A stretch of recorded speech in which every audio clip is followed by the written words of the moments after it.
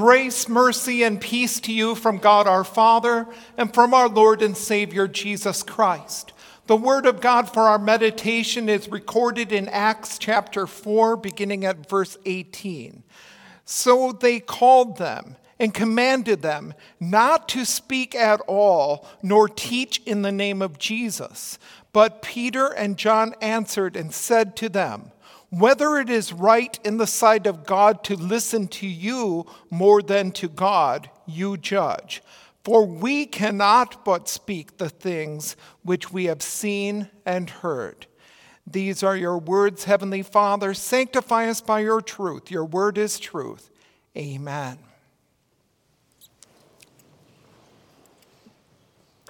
Dear fellow redeemed, it's hard to imagine any less likely missionaries than the 12 disciples that surrounded our Lord Jesus during his ministry.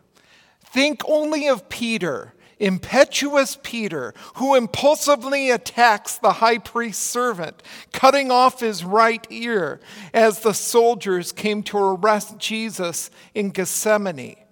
And then consider Peter's fickle faith. He walks on water as the Lord bids him until along comes a wave. And where is his faith then? Then there's James and John, who, urged on by their mother, had an overwhelming ambition to be the chief among the ministers of Christ's kingdom. Hardly likely missionary candidates, we might say. Yet these same men, after witnessing the risen Lord Jesus in boldness of faith, defied the religious leaders in Jerusalem, who just weeks before had overcome the Roman governor and had Jesus put to death. Our text finds the disciples Peter and John accosted by the Sanhedrin for healing a lame man through the power and name of Jesus. These disciples proclaimed, "Let it be known to you all and to all the people of Israel that by the name of Jesus Christ of Nazareth, whom you crucified, whom God raised from the dead, by him this man stands here before you whole." One commanded then by the council not to speak or teach at all in the name of Jesus. They openly defied the orders. Why? For we cannot but speak the things which we have seen and heard. Here was the miracle of faith and the boldness of faith. It was the boldness of faith alone that enabled them to stand. And it is faith alone that in our day can grant us the ability to forthrightly, dependably speak the words of the gospel. It was the boldness of faith that enabled the early Christians, while in the gripping fear of being thrown to the lions, to sing of the majesty and mercy of God, so that those who witnessed that gory slaughter might know that their hope lay not in the delights of this world, but in the infinite glory of God's eternal kingdom. Talk about boldness. What could be more daring than the fact that Christians within the very household of Caesar taught boldly that Jesus was Lord, although the emperor demanded that every Roman subject bow down to him? Spreading the gospel was a matter for the individual Christian. Although God gave teachers to the church, the apostles, it was still the individual Christian that did the most to spread the word. The Greek congregation at Rome was known throughout Christendom for sending out missionaries and zealously spreading the gospel.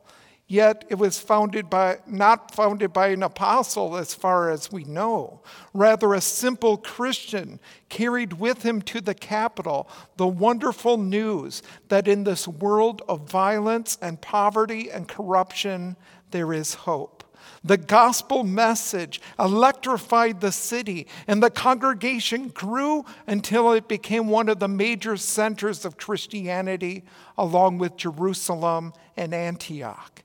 The growth of Christianity testifies to the fact that it was ordinary Christians that spread the gospel to the far-flung corners of the Roman Empire and beyond. It is possible to trace, for example, how the gospel came to such out-of-reach places as the British Isles. Perhaps it was a Roman soldier, perhaps a slave, but there grew a center of Christianity. Perhaps it was just a word here or there, or an unshaken confidence in God displayed by a Christian. Or at times it may have been the frank boldness of confession in the face of death that gave a powerful testimony to the hope of the world that had for so many years been lost to the world. Our day is much like the time of the apostles, for beyond the homes of Christian families lies a world full of despair. It's not just in some far-off mission fields, but the college campuses of America, even our neighbors. For these, there are no apostles sent, but we do have the apostolic word already written on the pages of the Bible. Those are needed who with the early Christians will pray, "Grant your servants that with all boldness they may speak your word." And remember that when we pray your servants, we mean ourselves.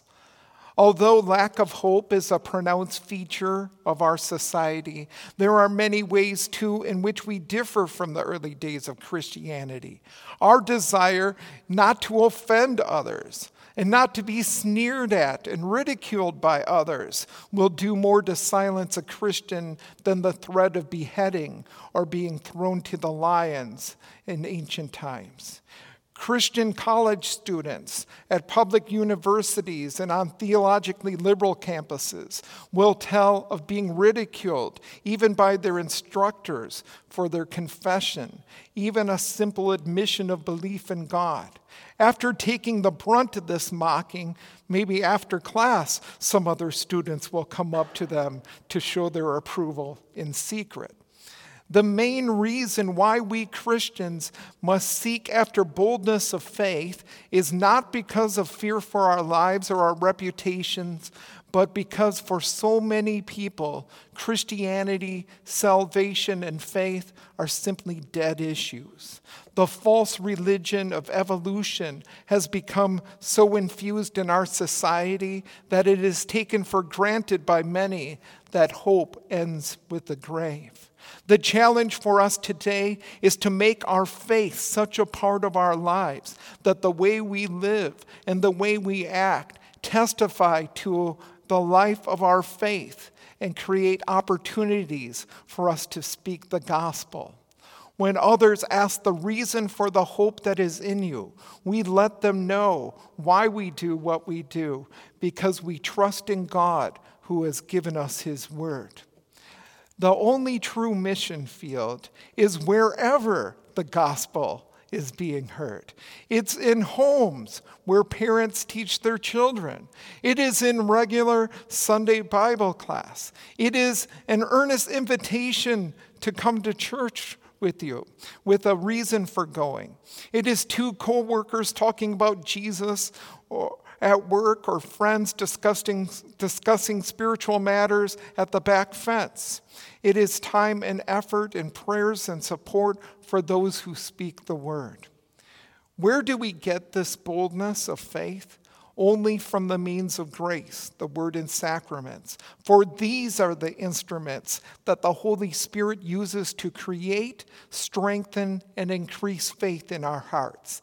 Now, more than ever, we need to get a firm understanding and appreciation of the gospel, for only there do we get a true perspective on the world.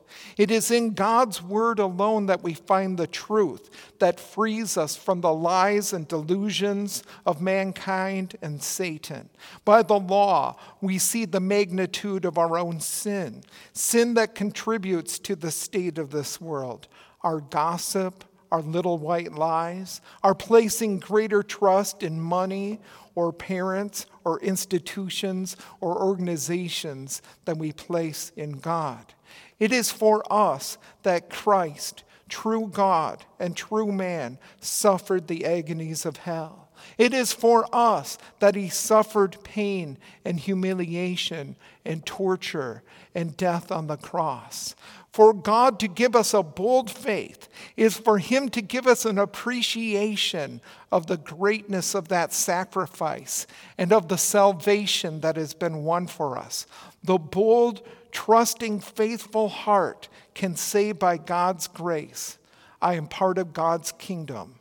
In place of death, there is life. In place of sin, there is righteousness.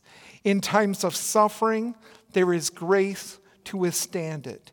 In times of pain, there is the comfort of Christ. This we may say to ourselves, but having a true appreciation of God's grace, we may also say with the boldness of faith to our neighbor, to our friend or an acquaintance, here in Christ is hope. Here is life. Forsake death and believe. For to those who believe, there is life everlasting. Amen. Please rise for prayer. O Lord God Almighty, mercifully grant that we who know you by faith may with our whole heart believe in Jesus Christ, our only Savior, serve him, and steadfastly confess and glorify him, making known his saving word among all nations, through the same your Son, our Lord, who lives and reigns with you and the Holy Spirit, one true God, now and forever. Amen.